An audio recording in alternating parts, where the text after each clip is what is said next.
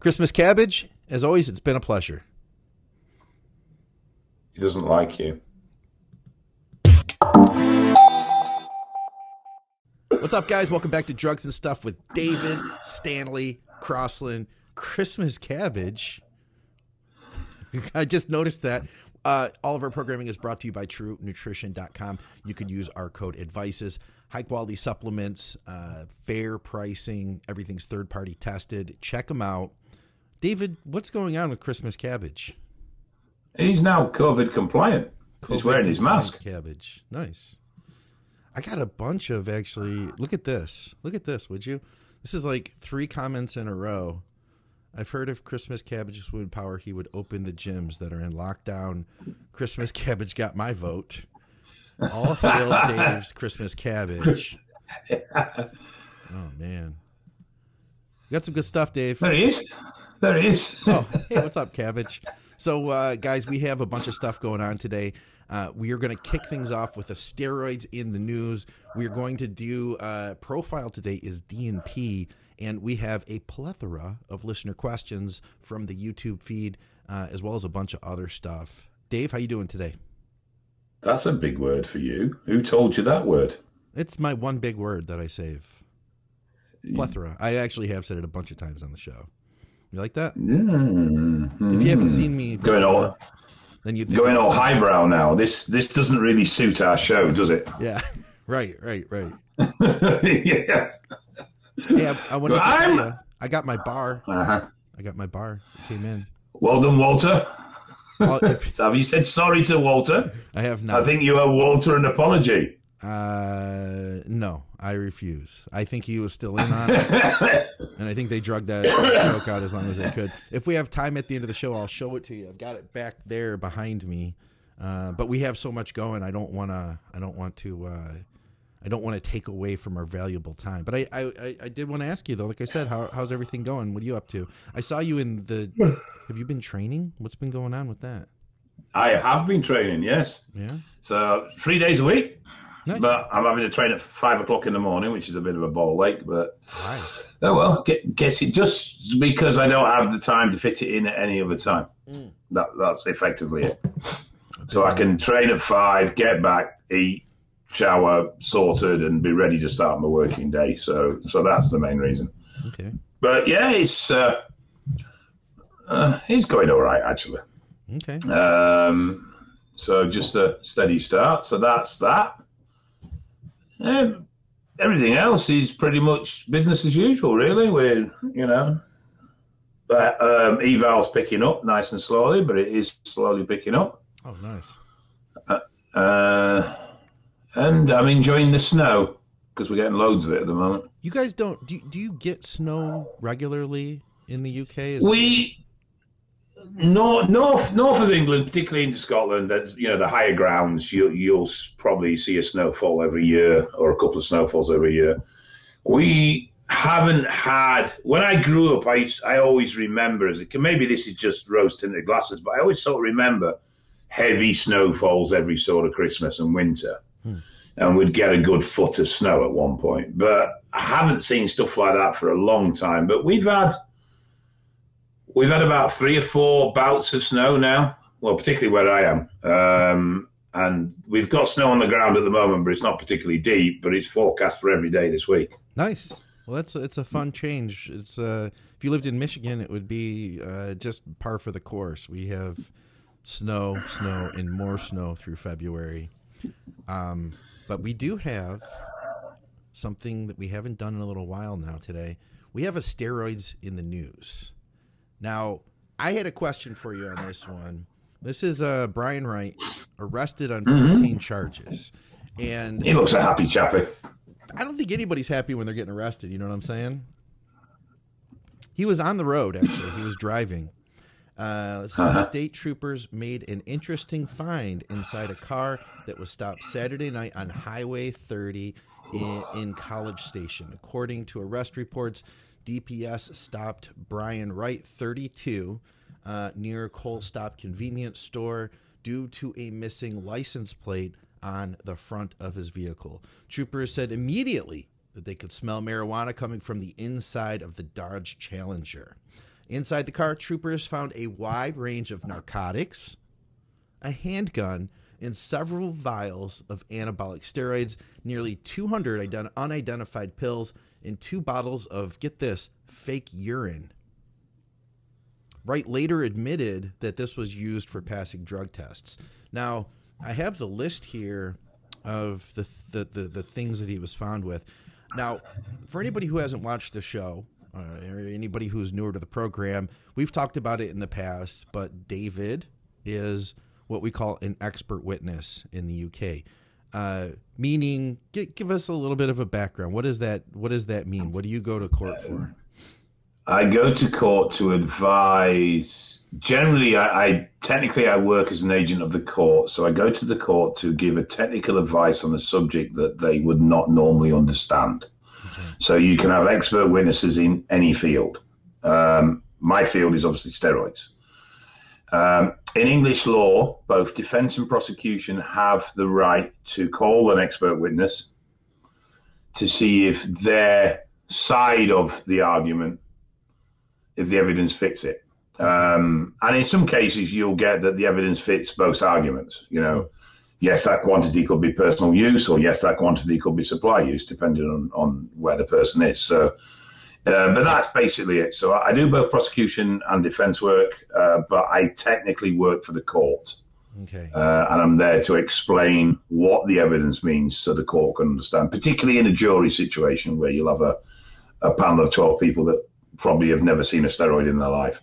Okay. So I've got the list of what the police found on this guy. He's just driving around with all of this, by the way. Now tell me, does this sound like would he have a case for personal use, or does this list look like it would be for sales? And I'll read it off for the people who are listening to this on the audio. And by the way, guys, if you didn't know, we also have this show. It's on audio podcast. If you search for Advices Radio on your favorite podcast app, you can listen to Dave cough there. So he had less than a gram of THC oil and wax, 24 grams of marijuana, 2 vials of nandrolone, 2 vials of test prop, 2 vials of sust. He had 2 vials of masteron enanthate.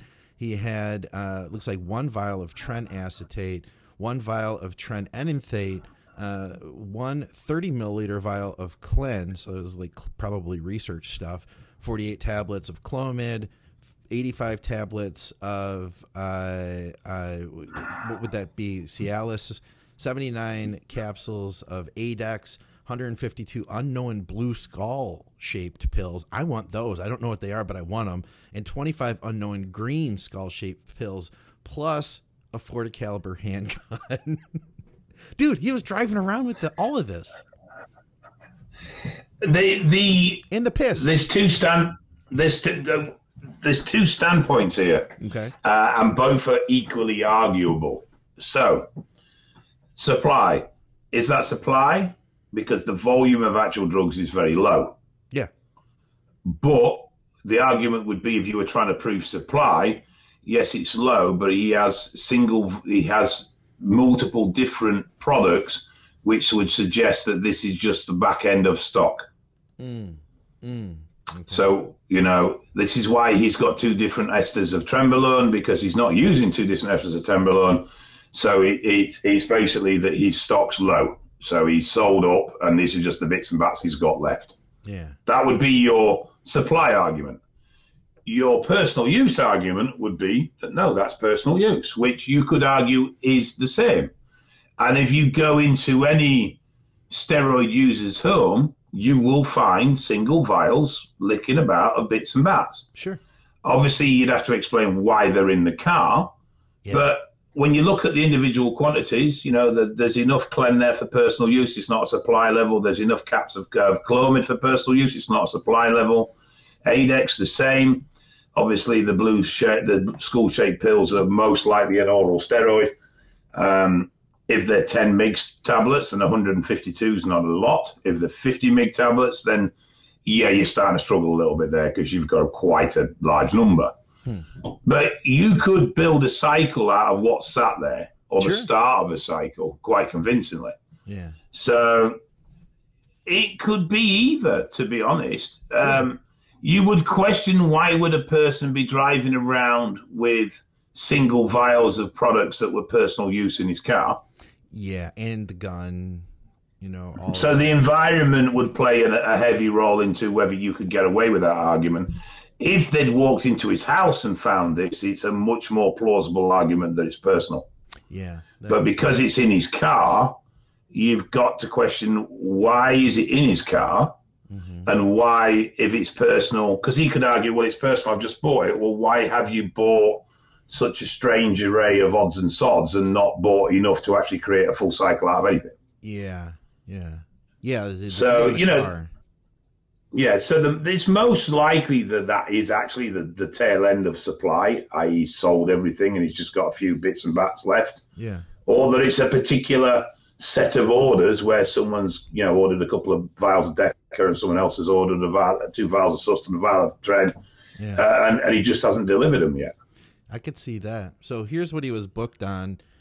He's in a detention center on 14 separate charges, including possession of a controlled substance, possession of a dangerous drug, possession of marijuana, unlawful carrying of a weapon, and get this, possession of a false drug test falsification device.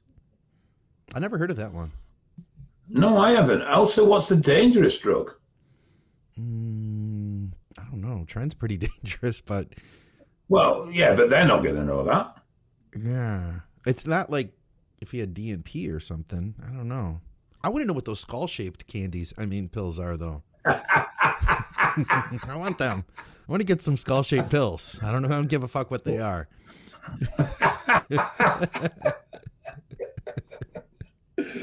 So if Scott's really ill next week, it's because he's been chomping down on skull-shaped pills that he didn't know what the fuck they were. Too many skull-shaped pills. All right. Well, listen, we do have our steroid profile of the week. It's actually not a steroid. I also want to add that this segment is brought to you by crosslands.org.uk. Oh, David, you have a question? Sir, I do, sir. Yes, David. Why don't labs actually use more creative pill presses like ecstasy manufacturers do? I don't know. That's a good question. Too much work? Well, yeah, but it's just a pill press, isn't it? Yeah. I've seen like an underground lab for ecstasy. Guys that would take the pills, break them down, mix them with a buffer of some type, and then make new pills, press them out. It really wasn't that big of a deal. No, it's only the presses in the pill. The press molds in the pill press. So, yeah. You could have, they do Superman emblems. They do, why don't we have more creative? So there you go. You GLs out there, get more creative with your pill presses. We want to see funky skulls, pills, and other weird and wonderful shapes and designs. Listen, since we've been doing this show, I've received a number of invisible or vanishing conversations from people on Instagram who actually are listening that could do this. Some shady people have reached out to me, Dave. I'm just saying. So they're That's watching. Just a reflection of the sort of character you are, Scott. It's the company I keep. They're like, oh, he's hanging out with Dave. He's cool. We'll talk to him about all sorts of I don't get these shady messages, so it can't be me. It must be you. The shady messages I've got, half of them have been from you, actually. Kidding.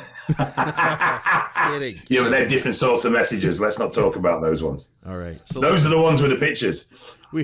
We have our drug profile, steroid profile of the weekend. Like I was beginning to say, this segment is brought to you by crosslands.org.uk. So go over there, reach out to Dave, send him some sort of inflammatory messages on email. And today we are going to talk about DNP. So David, I know you guys have had issues with it in the past few years, even in the mainstream population. A young girl, college-age girl, passed away from it. I know that this is traditionally used in bodybuilding as a fat burner. What else is it? It's also an industrial dye. It's also an ingredient for dynamite. So you can use it for a lot of stuff, as far as I've heard. But where do we want to start here? Well, there's a DNP is quite an old product. It was sold very openly in the 1920s. as a fat burner. I believe it was banned in 1930s due to, at the time, I think it was cited as causing cataracts. Okay. There is a sort of folklore story that it came about by blast miners that were handling dynamite were losing weight and sweating a lot, and they discovered that it was the DMP that was causing this. How true that is, I honestly don't know. Yeah, I heard and then the I same think thing Dan with Duchesne's credited with bringing it back, isn't it? I believe so, and I had heard the same thing in industrial dye making, that people who were working on the lines were also experiencing, rapid weight loss, because it does absorb through the skin. But I think you are right, Yeah. and I don't know how true that is either. But I think you're right that Dan Duchesne was the one who really brought it back into popularity. Now, I believe the story with Dan goes that he heard of the Russian soldiers using it to keep warm. Oh, which I do that. On the front line, or in the when they are in the extremities of winter, and I also noticed that they were all in really good condition. Yeah.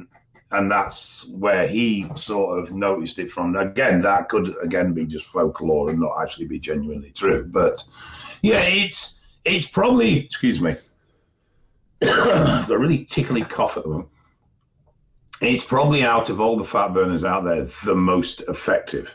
Yeah, I would agree. I mean, I don't think you can deny on how powerful DMP is, but it is also the most toxic.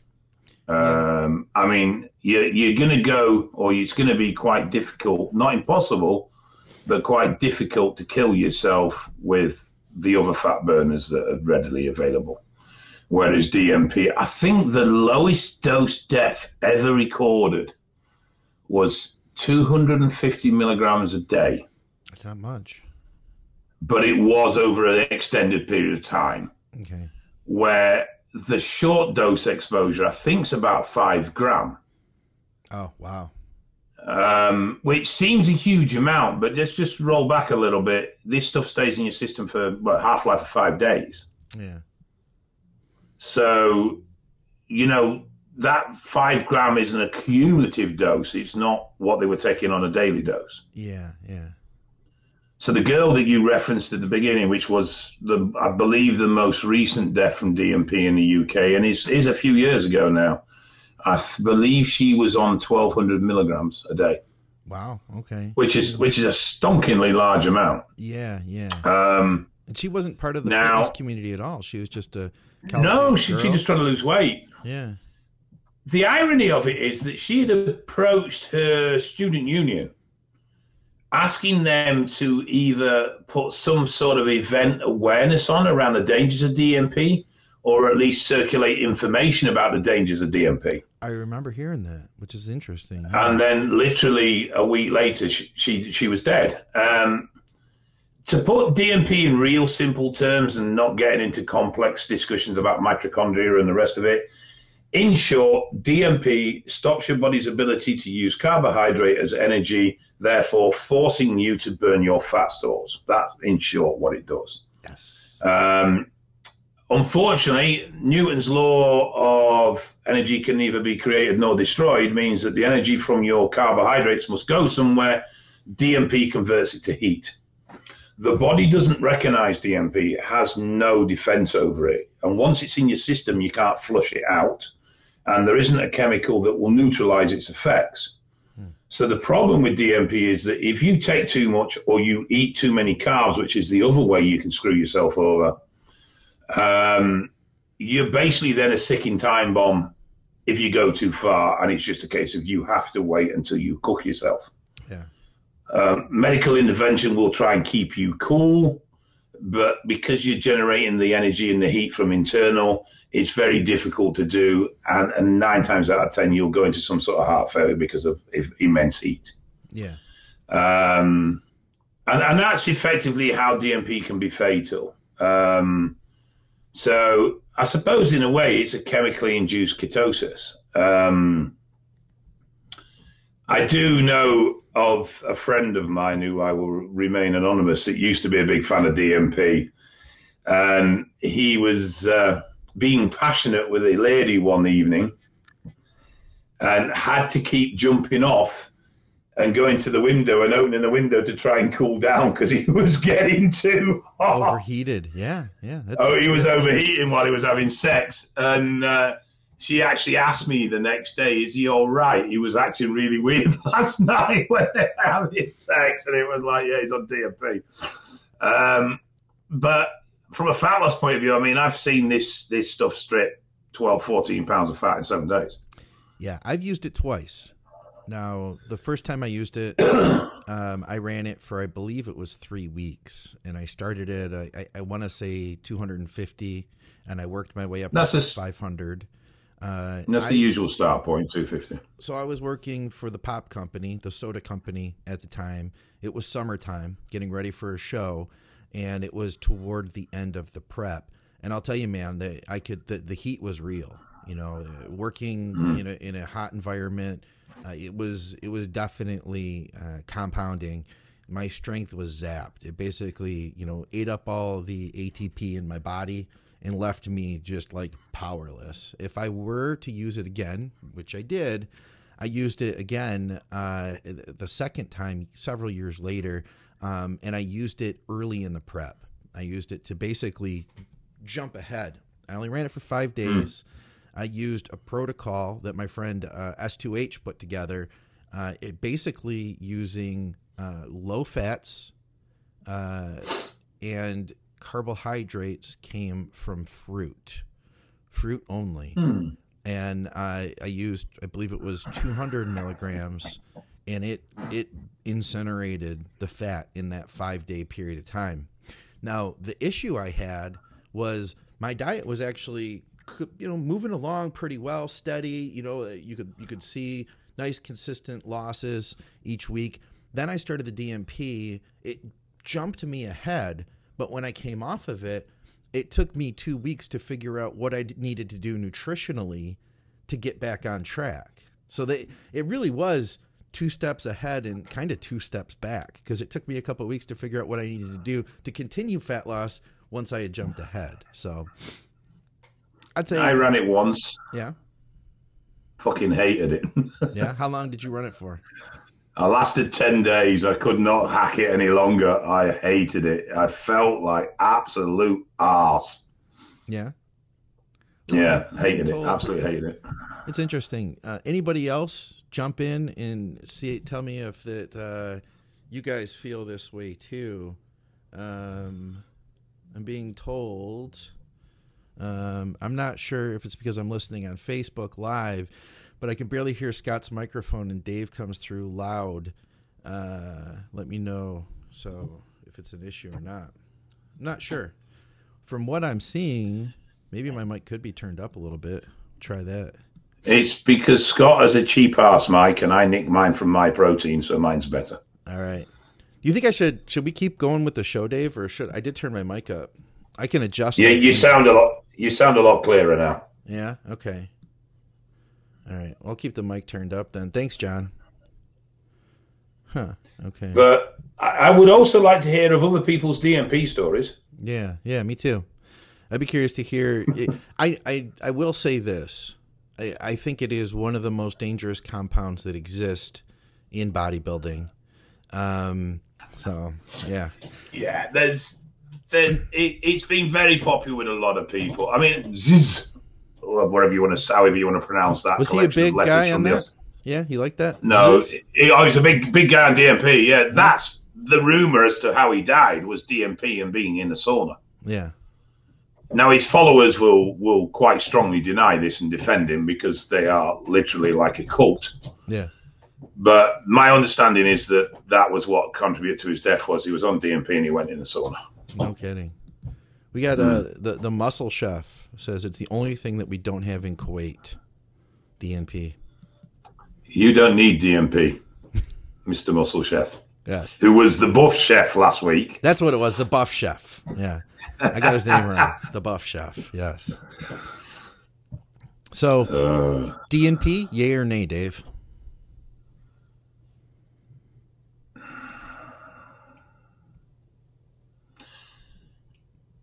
It's a 1 hour show. Not. Oh, okay. Okay, yeah, sorry. I'm old, I'm slow. Fucking hate you prick. Go on, press the button.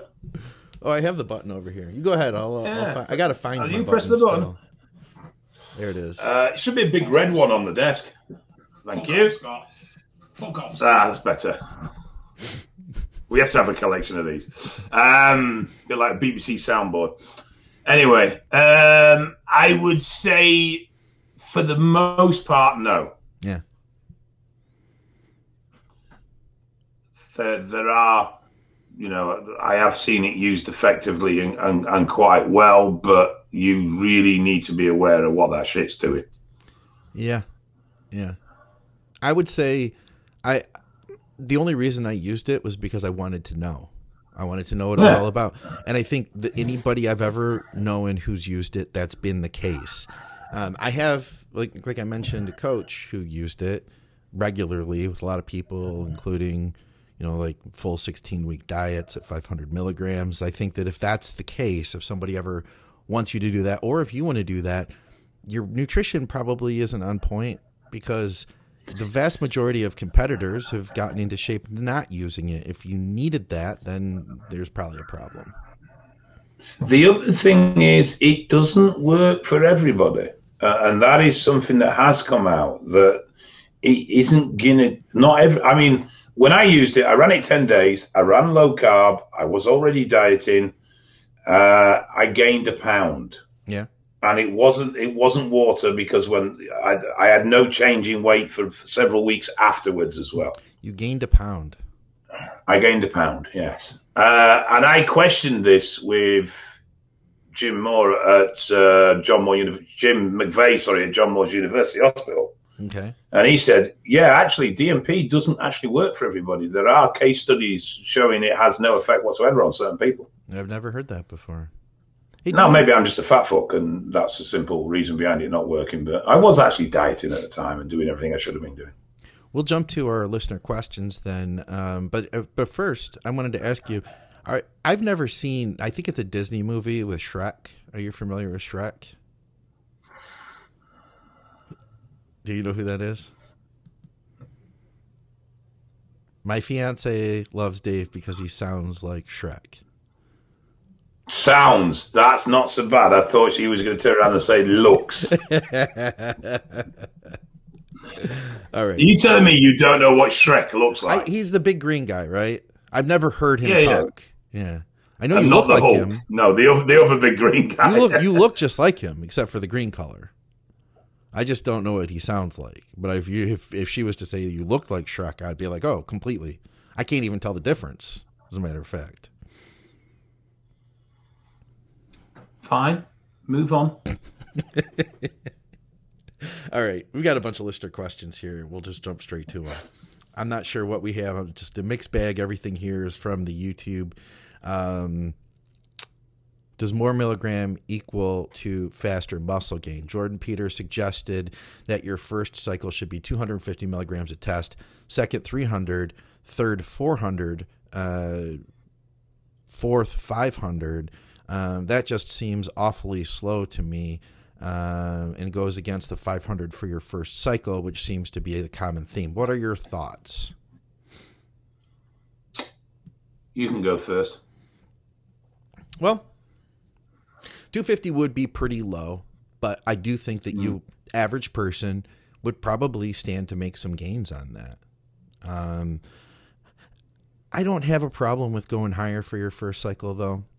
Do you need 500? No. I do think that I like the theme. I like the theme of using less to build as much as you can and then going up. I've also heard people say, oh, your first cycle, you're going to have your best response, so you should take all the stops out. And I hear guys running a ton of gear in their first cycle. But then the question comes, well, where do you go from here? So I think that starting as low as possible, being conservative, getting as much as you can out of that, you will stand to probably be healthier and long-term be able to make some awesome progress. I don't know if I would – this probably wouldn't be what I would do put it that way.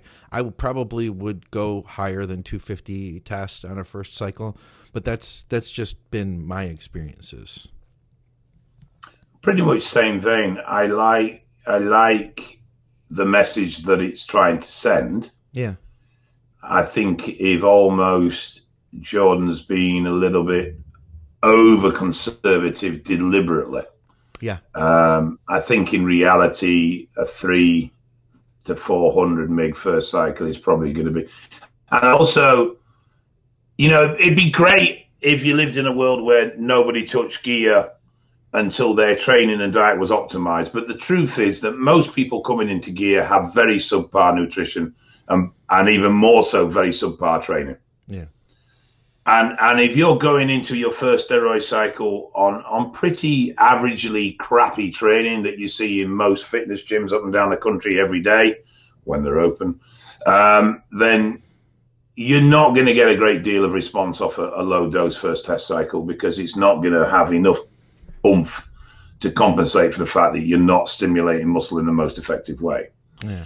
If you've had the conditioning in a way of learning to train properly and you are very skilled in that department of training, then you could probably get some very impressive results off 250, 300 meg a week. Yeah. But I think for most people, they're not going to see the results they want to see off a 250 meg cycle. And that's really down to the fact that their training just isn't where it needs to be to get those sort of results off such a low dose. Sure. I'd agree with that. All right. If you guys want, feel free to throw some questions up in the live feed here. I see Brian just did. We'll get to yours shortly.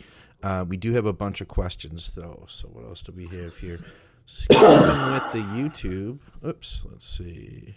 I think that's the same one. I thought you were supposed to be prepared. I am prepared, Dave. This is as good as It's shit. This is as good as it gets, Dave. All right. This is from Chris. He says, question for the next episode: gear possession over the course or progression over the course of a whole career of the athlete bodybuilder. What to start with, when to move up. So kind of a related question: when to add new compounds, when to increase weekly milligrams, when to introduce other things like HGH, insulin, etc. Time on, off between cycles, blasting, cruise. A lot of stuff going on here. I don't know if we can get to all of it.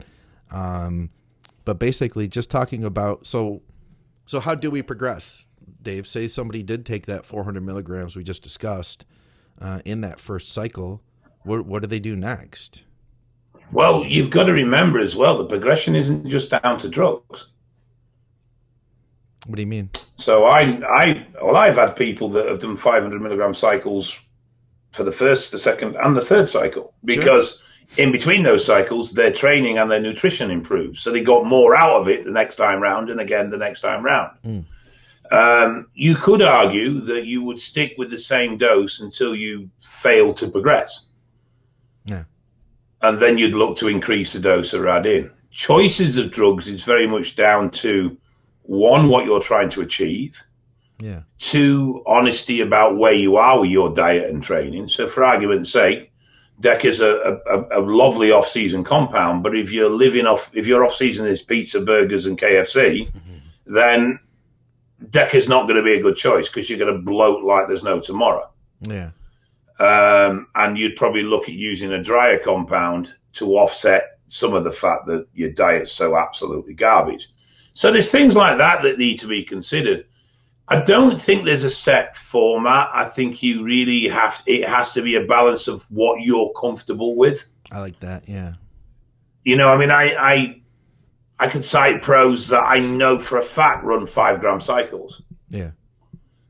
But I could also cite pros that I know for a fact have run, and for the most part of their career, sub 1 gram cycles, because they didn't need any more, because they were still progressing. And I think that's where you sort of need to come from with this is, did I progress last cycle? Yes. No. Was my training and diet at its best point? Yes. No. And based on those answers, would you make a decision on whether you need to increase drugs or you need to focus better on diet and training? But there's also the part of this is where you may not be willing to focus on diet and training anymore. Yeah. And so therefore you're going to try and compensate for increasing drugs. That's your choice. But obviously you must be aware of the higher the doses, the greater the risks involved. So a lot of it is really, you need to self-assess, which is why a coach comes in really well, because a coach does the assessment for you. Yeah. And off the back of that, you can then decide, right, do I need to improve my training quality? Do I need to improve my diet quality? Or are those two as good as they're going to be for at least at this period in my training career? So therefore, in order to progress, I'm going to need to increase the drugs. And also the justification as to where you're going at the end of all this. Yeah. You know, are you wanting to be massive for massive? Yeah, you wanted to be massive for massive sake, which is what my bag was. Are you looking to compete? You know, what are you looking to do? So all these things factor in. Age factors in.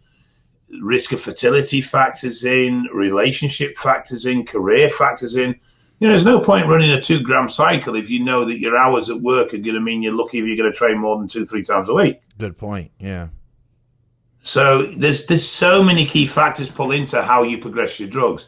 In regards to using insulin and growth, I would leave them to very late on in your usage career, because they are more polishers in the sense of the chemical bundle that you put together than they are primary agents. Yeah, you could, if you're a non-competitor, your goal is just to put on as much muscle as you can, work hard in the gym, look good, feel like the big guy when you walk around town. You could probably do that, achieve a lot, and never have touched growth or insulin. I definitely agree with that. Well, I got the 365 pound with no growth in insulin. Yeah, but you were like 362 pounds when you started. No. So it was really a 3-pound gain. Just saying, weren't you? Wasn't that yeah, but at least I squatted more than 230 pounds. UC1, didn't you gain 3 pounds on that cycle? Isn't that what it was? 67. So I was close. Yeah, you were close. just a little bit more. Yeah, I think it's about 67 pounds. That's incredible. All right, what else do we have here? All right, let's see here. Oh, he's got a couple. He said to let us pick. Thanks. Yeah. Okay. Oh, I've still got some coffee. Oh, good. Oh man, I'm out. I'm out of coffee. Let's take this. That was this morning's cup from about 8 o'clock. Let's take this third question. Is progressive overload really needed for growth? I was watching recent Big Ramy training video and comparing them to 10 years ago, and he's lifting the same weight or lighter, but he's put on tons of muscle during that time period. Right. Firstly, Scott, that was question 4, not question 3. Oh, God. I guess you're right.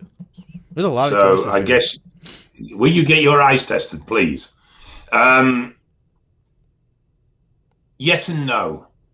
Progression is required, but that doesn't necessarily mean more weight. Okay. That could mean more volume. It could mean more time under tension. It could mean better connectivity with the muscle. Yeah. It could mean better engagement with the muscle in the movement. So I've said this before quite a few times, I think, really, but there is a big difference between moving a weight and feeling a weight. Yeah. And people look at progressive overload as achieving a certain number of sets and reps. The goal of your workout is to achieve muscle damage and stimulate further growth through repair. Your goal of your workout is not to do X amount of sets and X amount of weight. They are tools that you use to achieve muscle stimulation, but they are not the goal of the workout. And that's where a lot of people get a bit mixed up. Yeah. So I can do the same weight now that I did 10 years ago, but get a much better engagement with the muscle and make the muscle work much harder to move the same load, because my connection with that muscle is so much more improved. Yeah, that I'd go with that. Here's a kind of a follow-up. And also volume can increase as well, which is the other thing we haven't discussed. Volume can increase. Hmm. I think that's the first thing we go to. You know, when we're trying to grow. Let's say, and I can use myself as an example. I started out with the bro split, and then, you know, what do you want to do? Grow your arms. Then you're like, well, my arms aren't growing. What if I do a second arm day? You know what I mean? I very early on, and I don't know why I dropped into this. I think it's because I'd read a couple of books early on that were very sort of Mike Menzer influenced, but I dropped into an idea of set limitation. So I wouldn't allow more than a certain number of sets for an X body part. Okay. So if they weren't growing, I had to increase the intensity in the sets that I did. Yeah.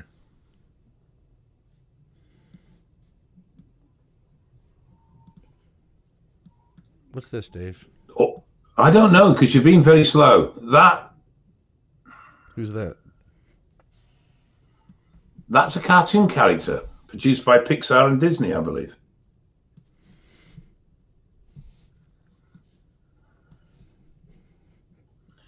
Would you like to see a picture of yourself, Scott? You got a picture of me? Yeah. What's that? That's Scott. Ooh, you're saying that I'm just like straight up and down like that. That's what you're telling me? Yeah. And it's red, same color as your t-shirt. Fucking you son of a bitch. And it's got a little black tip on the end to represent your black hair. Just there's no grey hairs on that one, I must admit. Hey, you started this shit. Here's a follow-up. What's your favorite intensity technique? Ooh. I used to like drop sets, Yeah. but I don't know if my form of drop sets is the same as everybody else's. So when I do drop sets, I would use a weight that I'm only capable of moving 3-4 reps with.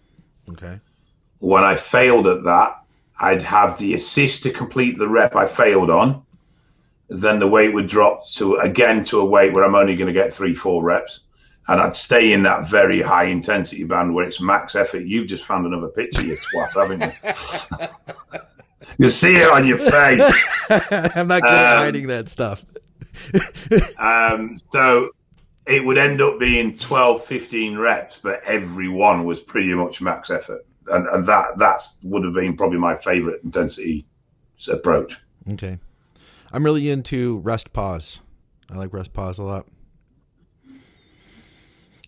And I think my all-time favorite, though, is doing like a Widowmaker on a leg press or a hack squat where I'll get constant reps. So say like I work up to, my brutal set. So say I start with 2 plates and I get 10 constant reps.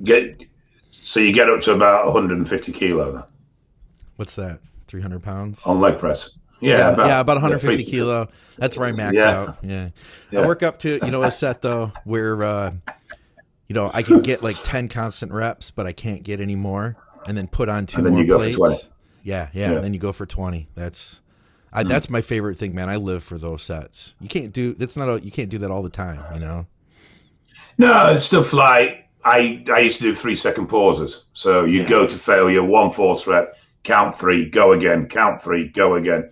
And you'd keep doing that until you were failing rep after rep. So you'd fail on each rep, you just couldn't push another rep, and then that was you.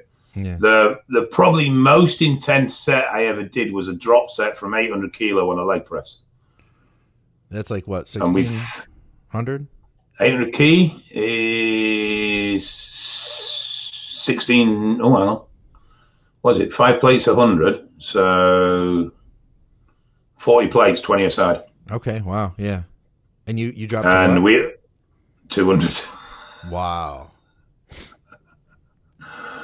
I was fucked. And I don't know if you really need to do that to, like, I don't know how. No, it was for muscle growth, but they're great. It was one of them workouts where you get a couple of mates with you and it just starts getting silly. Yeah. And it just got silly. I mean, one of them was literally holding me in the leg press so I couldn't get out. Yeah. And it was just more. Fuck, I puked on myself and everything. Did you really? Just kept going. I couldn't get out of the machine when they finished. They dragged me out and left me on the floor. Yeah, that was no good. Like, that didn't really grow any muscle, but those are the sets we remember. Just for anybody who is watching. Go ahead. What you do get out of that set, though, is this ability to withstand the intensity. You do. You learn to push through. But yeah, I mean, they're probably detrimental sets in the sense of the absolute overload it does to your whole system. Yeah. But what it does teach you is to be able to push through, and that you are capable of more than you realize. Yes. Yeah, that is an important lesson too. I wanted to mention because sometimes we might have newer people that are watching. If you don't know what a rest pause is, what I'm talking about is, let's say it's on a pull down, getting as many reps as you can, using a weight you can get about, let's say 10 reps to failure. I mean, you get to 7 and you feel like, you're going to fail, but you still get 3 more. Then after that, you take a 20-second pause, a real 20 seconds. So you got to use a stopwatch or, your phone to count it out, clock on the wall. Then you repeat that. So you get three of those mini sets with a 20-second pause in between. And then you end up taking a weight you could have only gotten 10 with, and now you got, we'll say 18 total reps. So it's a nice way to push ahead a little bit. I figured I should tell. Don't do this. Go on. I was gonna say I figured we should say that kind of stuff in case people are watching and they don't know. You know what I mean?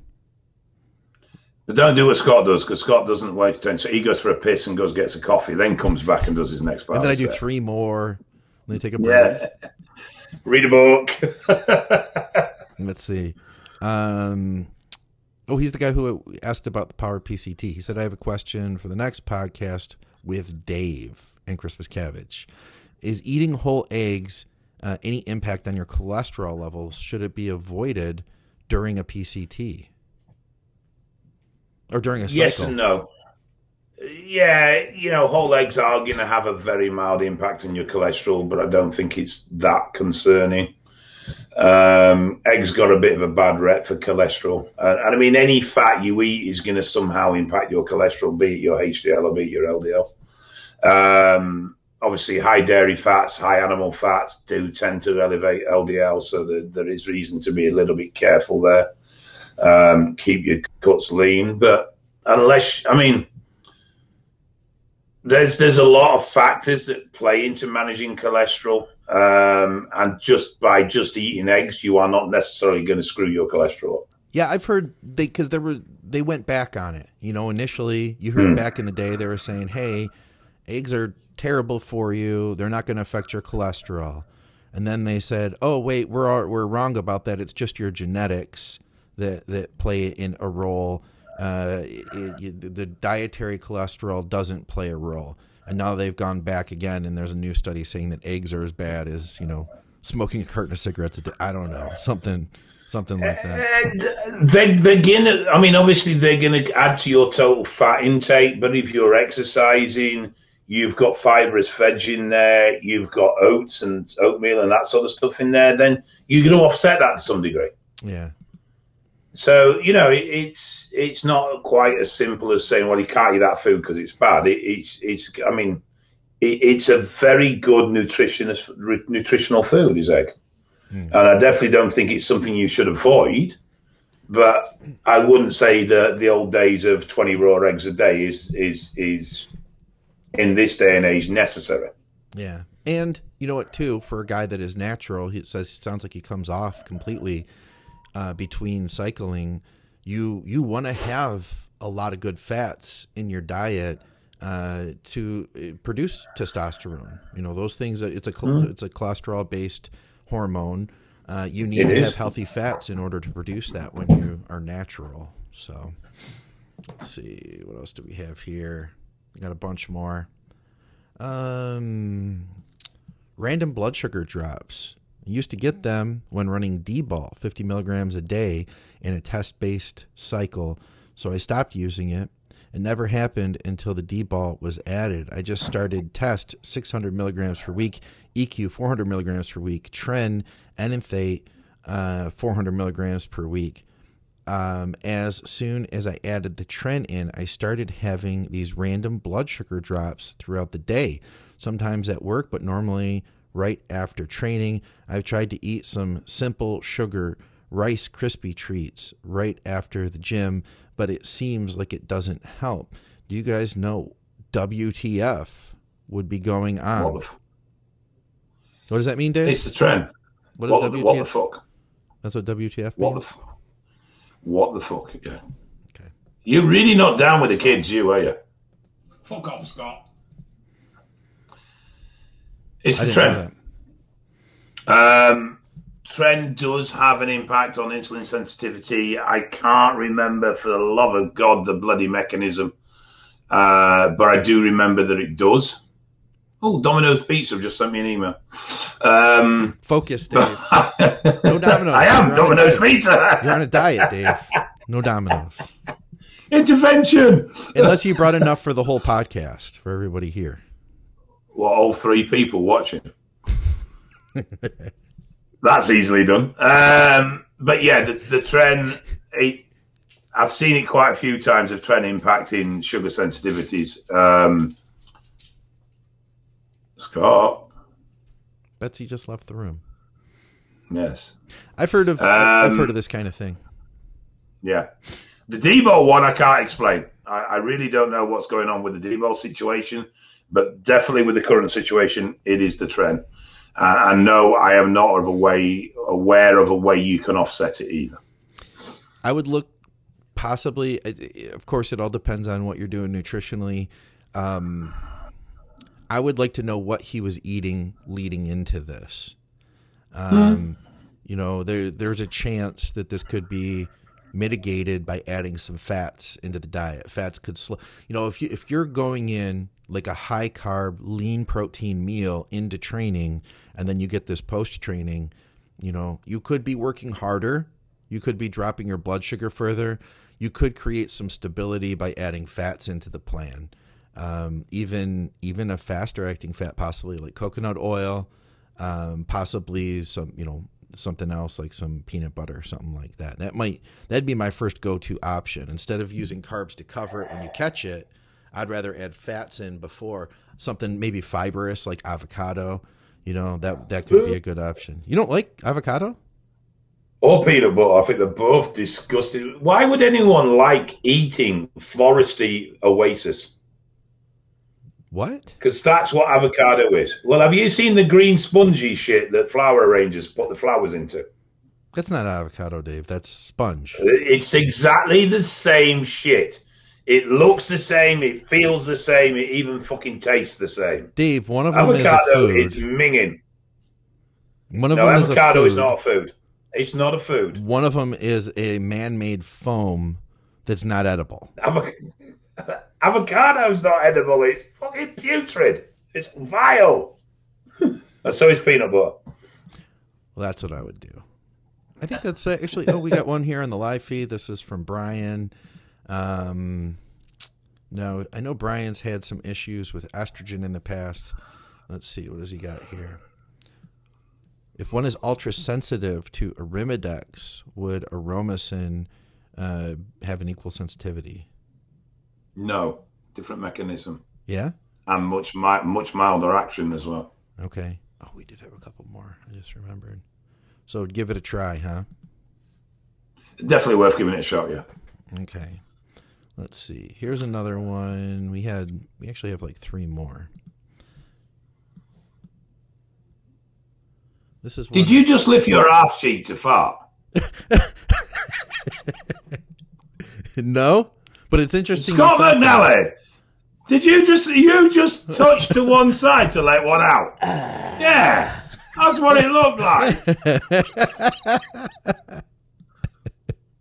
I like that's where on this show are going down the toilet. Dave, I like that's where you went. That's classy. That's classy. I'm a classy chick. You should know that by now. This is posted over at the group. Hematocrit is at 0.588.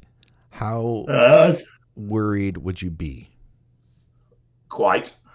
We talked about this in the group. Now, his hemo was 180 something, and definitely at a level where he needs to be looking at bringing his blood down.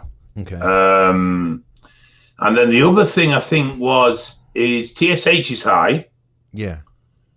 His T4 was low end, but his T3 was high, and he couldn't understand how he could be potentially thyroid problematic. Now, one of the things I have seen in people that are predisposed to predisposed to a thyroid problem is that DECA can really affect the conversion of T4 to T3. Okay. But his T4 was on the lower end and his TSH was above range. So basically, his thyroid is taking much more stimulation to produce the T4. Obviously, T4 to T3 conversion is a separate action. So your thyroid only produces T4, doesn't produce T3. And then it converts it. And then it's converted. So it would potentially look at, he would need to, and I said it I think I said it in the thread, he would need to get his antithyroid globulin tested and his antithyroid peroxidase tested, just to see and rule out the possibility of something like Graves' disease or Hashimoto's. Mm-hmm.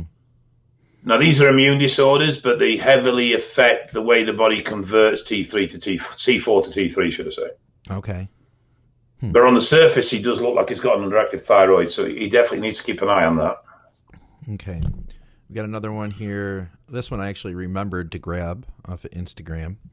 I heard a low dose of Aromacin combined with Novadex is a safe way to manage estrogen. I am very interested in this topic as I'm super sensitive to estrogen, which sucks. I get nipple sensitivity in lumps at 100 milligrams of a TRT dose. And I asked him what his estrogen levels were on TRT. You might understand this number, Dave. I don't know what this is. My estrogen was 110 PMOL. Is that picomole? Yeah, it's Pikachu. Pikachu. Okay. Yeah, it's 110 Pikachus. Christmas cabbage kind of looks like a Pikachu.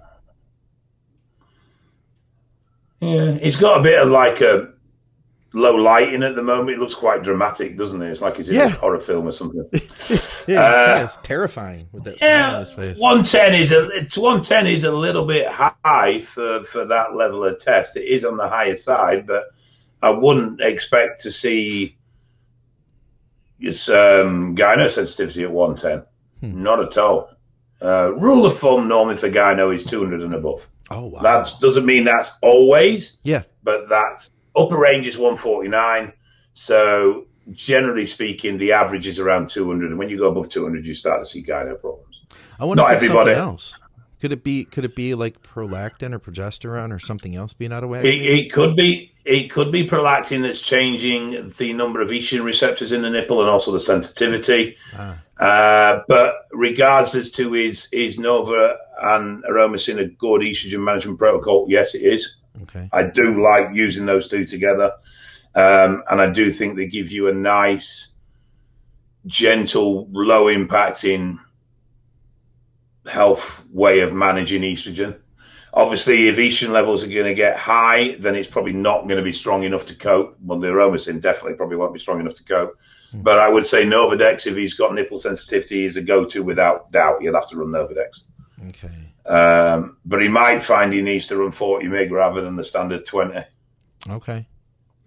Yeah. I had some thoughts. I just wondered now, because I don't know if that's where his estrogen levels are, because that kind of throws me, because it's not like he's has this crazy high estrogen. Estrogen is 2/3 of the maximum range, so you can equate that to your own numbers then. Okay. Yeah. Well, I'll say listen to Dave on this one for once, just on this question. You feeling all right? Best nootropics for focus, work, etc., other than methamphetamine. Is there anything better than meth, Dave? That's the reason, by the way, that DMP was taken off the market. They had come out with amphetamine by that time, and so they were prescribing amphetamines for fat loss versus DNP. It was a safer alternative, they said.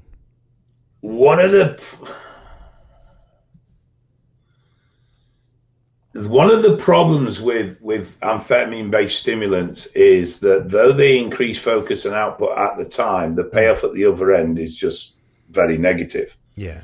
So you get into a situation where you have to use them to function because you can't function without. Where with nootropics, particularly the peptide-based stuff, the sort of second, third gen stuff or whatever they're currently onto now, they improve general cognitive function more wholly, but they're not as dramatic in the way they do it. Yeah. So I don't know enough about the individual nootropics to say where to go or what to go with. But I would have said that a nootropic is going to be a much healthier, much more long-term sustainable way of increasing cognitive function than using something like a phet-based stimulant. I think you're right. I do. I found good results personally from L-tyrosine, which is super cheap, super readily available. It helps to kind of excite the receptors, from what I understand, for dopamine and norepinephrine. So it's not as much a stimulant as much as it is an anti-fatigue, helping you to better utilize, those neurotransmitters. I found good success with that, starting at 500 milligrams, possibly working up to 1,000, used at the time when you need it. I think it can cause a little bit of, we'll say, like, I don't want to say insomnia so much as like restlessness, because you're better utilizing dopamine, which if you can't clear dopamine, you're not going to produce serotonin, which then, as I've learned from Dr. Dean St. Mart, converts to melatonin and helps you to sleep. So you need to get rid of the dopamine in order to create serotonin in sleep. But during the day, I found it to be really helpful. Great on a contest prep too. And it has a relationship with thyroid, so it can be really beneficial for optimizing thyroid production too. So I like that one. And it's cheap. Okay. It's cheap. It's not like this weird random, exotic compound that you have to go through a black market source to find, Yeah, nootropics is not something I looked at them a very long time ago because a mate of mine was into them, so it sort of pushed me into looking at them, but I can't remember half of what I found, to be honest. I know there was a really good Russian one. No could be, yeah. I'd say it's a while since I've looked at it and I can't remember. Russians were using it for the treatment of Alzheimer's. Yeah, I know they were using NoPep for that. Yeah. Yeah, so it might be that one. But again, phet is just a huge slap in the face stimulant. What is? Phet, amphetamine. Phet. Never heard that before. Phet. Have you ever referred to as phet? Yeah. WTF. Also got huge, obviously addictive potential. And quite damaging as well long term in the way of anxiety and anxiety regulation and stuff like that. Yeah. But unfortunately, I don't think there's anything nootropic wide that would come close to the bang you're going to get off phet. But there are definitely compounds you can use that are much safer and much more viable for long term use. Well, like you said too, though, that long term use, man, that's, I think, a game changer, because you could, God, you get in that, it's a vicious cycle getting involved with something that is legitimately addictive, and then you become dependent on it, and before you know it, you need that dose just to feel normal, let alone sped up, and then your teeth are full. We've seen it with pre-workouts. Where there's a large number of people now that if they can't have a pre-workout, they can't train. Yeah. And the demand for stronger and stronger pre-workouts. And then they can't sleep because they're still wired off the pre-workout. So then they're needing sleeping pills or something to bring them down to sleep, and it's just a vicious circle. Yeah. Well, Dave, do you want to see my bar? Go on then, I'll see your bar. All right. So this is the Transformer bar. It's from Kabuki Strength. I ordered it on August 27th. They said 12-week wait time. It's been about 12 weeks now. February, I think about a week ago I got it. 5 days ago. You've been moaning about it for the last 10 weeks. All right. So this is, let's see if I can get it here. Try not to, I wonder if I can do this without taking my headphones off. Hold on. I got to take the headphones off. Don't we all think Scott's an absolute knobhead? He really is a prick. I can't pick it up and talk at the same time. It's not strong enough to pick it up. So what's really cool, if you look over here, Dave, this piece adjusts. It's got this little pin here. So you can actually take this piece and rotate it forward to make it into a front squat. Bring it this way.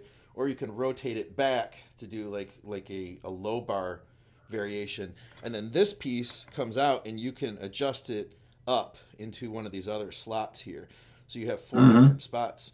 The lower it is, the harder it is, because the further away from your body it's going to be. And then it's got the, it's like a traditional. It's a safety bar, but with that obviously attachment on the end. Oh, okay. Yeah. It's pretty cool. It's not that heavy. It's heavier than a standard Olympic bar. It's 55 pounds, but the padding's really nice on it. And it finally showed up, man. So. Well, you obviously need a fanny pad, don't you? Oh well, what? Nothing. A fanny pack? No, I don't. Nothing. Didn't say a word. You're hearing things, mate. Look at this. This picture fits perfectly right here where Dave's sitting. Fine. Next, I'll just piss off now. I can pick my nose and do all sorts. Nobody's going to see me. But then we couldn't see Christmas Cabbage, and then the show would not be as good. Definitely, he's definitely the most intelligent person on this show is Christmas Cabbage. We were told we need to have like a little Christmas Cabbage logo for the show. I think we should, yeah. Did you think he was going to take off like this, Dave? He's more popular than us. That's not really hard, Scott. Yeah, that's a good point. A dog turd's more popular than us. We should make him his own Instagram page, and then we could ride off of his I have enough celebrity. trouble updating my own without having to run one for instant fucking cabbage. You do different pictures of him out in the. You talked about the snow. You could get like pictures of him out in the snow each day, stuff like that, sledding. I'm tempted. I am actually tempted. You got a lot of free time on your hands. It's not like you're, working, trying to help clients and run eval, all that, I've got 1, 2, 3, 4, 5, 6, 7, 8, 9, 10, 11, 12, 25, 27, 29 messages to answer. Well, that's because they're all from your friends just giving you shit about stuff. I have no friends. Richard Foster is your friend. No, he's not. He's a prick. I can't stand him. Somebody mentioned Strom the other day. They were talking about health supplements on the show, or one of the shows, and he was like, "Hey, mate," because he was from the UK. He said, "Hey, mate, are you familiar with Strom? They make good health supplements." He does. He was one of the first. I suppose Rich was the first that really started focusing on supplements for users. Yeah. I don't think they were the best supplements he brought out for users, but at least he broke that market. He went into that market. And I think Rich really much picked that mantle up and took it to a point where we started to see for the first time properly effective supplements that were designed for users. And then obviously, he seemed to be the guy that really first broached the neuro support side of things. Okay. And now there's loads of other companies come out with their version of a neuro support. Yeah. I've talked to guys in the UK we don't really have a lot on the market here. We have Revive, and I've talked to guys in the UK who are like, Revive is shite. That's what I've heard them say, because they say that the dosing is a lot lower. And I don't know, because I haven't looked at a lot of the Revive products, but they're saying that you're paying just as much or more for products that aren't dosed as high as some of the stuff you guys have coming out there in the UK from like Strom or Supplement Needs. Supplement Needs, they're like crazy on the dosing, Both those companies offer incredibly good value for money.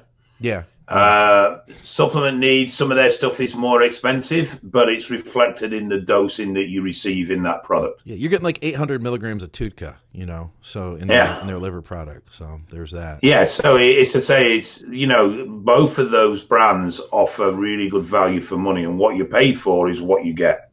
Yeah. You're not paying for fluff, you're paying for the ingredients in the products, which is, I mean, out of the companies that are around, they're the main two that I would use. Yeah, I don't get any kickbacks from Supplement Needs now. I received a few products, but we do have a code for them. So if anybody does want to save money, I believe it's 10% off if you use the code ADVICES. So use that. I know Richard doesn't do codes. He doesn't do discounts. No. He said no, that, because he's basically not really making a ton off anything anyway. So. He makes on volume, but at the end of the day, his argument is the product is quality, the product is fairly priced, it sells itself, and why would I get into that market of cheapening myself by offering this, that, and the other? Yeah. Which I agree with, to be fair. Jeff Baker asked, what kind of bar was that, Scott? It is a Transformer bar from Kabuki. If you order one today, you could be squatting by fall next year of 2023. Scott's sore because it took a while to come. No, they had production issues, and then COVID hit, so that obviously created more production issues. It's currently not available. Like, you can't even pre-order it type thing. So, I have another bar on the way from them. I'm expecting that in 2024. Kidding. Are we going to hear about this bar every week as well, while you bitch and moan like a spoiled schoolgirl? No, it was a gift, so I can't complain. It was a gift from the owner of the company. So I'll. Hi. Oh, hey, what's up? My name's Scott. I produce a podcast with Dave, but I moan about a bar that I'm never going to put more than £20 on. What, Dave? We can't hear you. Should we change the name of the podcast to Dave and Scott abuse each other? Yeah, people would like that. We got a message, by the way, from a guy who said, I don't even use steroids. I don't even exercise. I just watch the show because I enjoy the banter. Isn't that crazy? All I can say is, sir, you need to get a hobby. There's something severely missing in your life if you enjoy watching this show. Yes. And on that note, sir.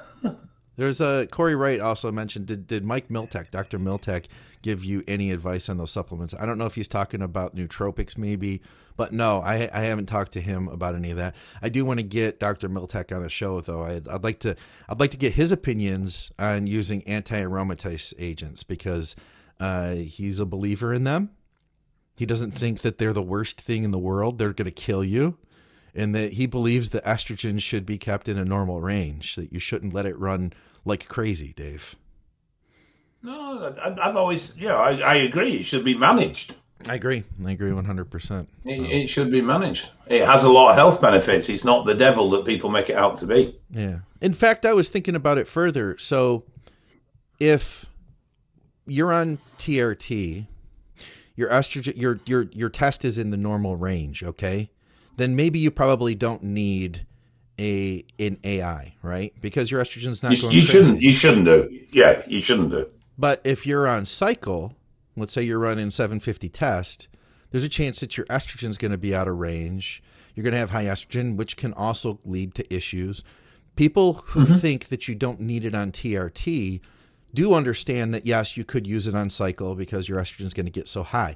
Now, what about a guy who were to decide that he wanted to run high-end TRT, run it at a level even that was above range because that's where he felt good? Now, wouldn't a guy who was, say, running, high-end test, his level's out of range, let's say his level's at 1,400, 1,500, wouldn't it be possible for that? Where's that line? If you succeed that you need an AI on a cycle, wouldn't running your test high eventually lead you to have high estrogen too? Yes, so you would run your estrogen management based on your estrogen levels. You would think. Estrogen, by the way, not estrogen. Aluminium. Foreigner. Aluminium. Caramel. That's just a fancy British way of saying it. That's what they say in the commercials here. Us normal people, we say caramel. And then they put these commercials on TV and they're like, enjoy this delicious caramel treat. For under all that creamy milk chocolate lies a luscious center of soft, glowing caramel. It's like that's because that's how you say it. It's just big talk to sell shit, Dave. That's what that is. Worcestershire. That's what. Yeah. Go on. Worcestershire. Come on. You did it. Well done. See, you can be taught. Yeah, Worcestershire. Worcestershire. Yeah, easy, right? No Shire. Sure. That's what I said. No Shire. That's what I said. No Shire. No, that's it. Hobbits come from the Shire. No Shire. Worcestershire. Where does Shrek come from? I don't know where he comes from. Well, we'll find out, and we'll let you guys know on the next episode. Check out crosslands.org.uk. You can reach out to Dave there, and if you are local to Dave, sign up with eVal. You can go to his house and tell him that you need to use the bathroom so you have an opportunity to snoop around. Also, you guys can reach out to me, McNallyDiets@gmail.com. And, of course, check out our great sponsor, True Nutrition. You can use our code ADVICES for some savings from them. And if you guys want to support us, you can check out our Patreon. I'll put a link below. I should probably mention that more. Christmas Cabbage, as always, it's been a pleasure. He doesn't like you.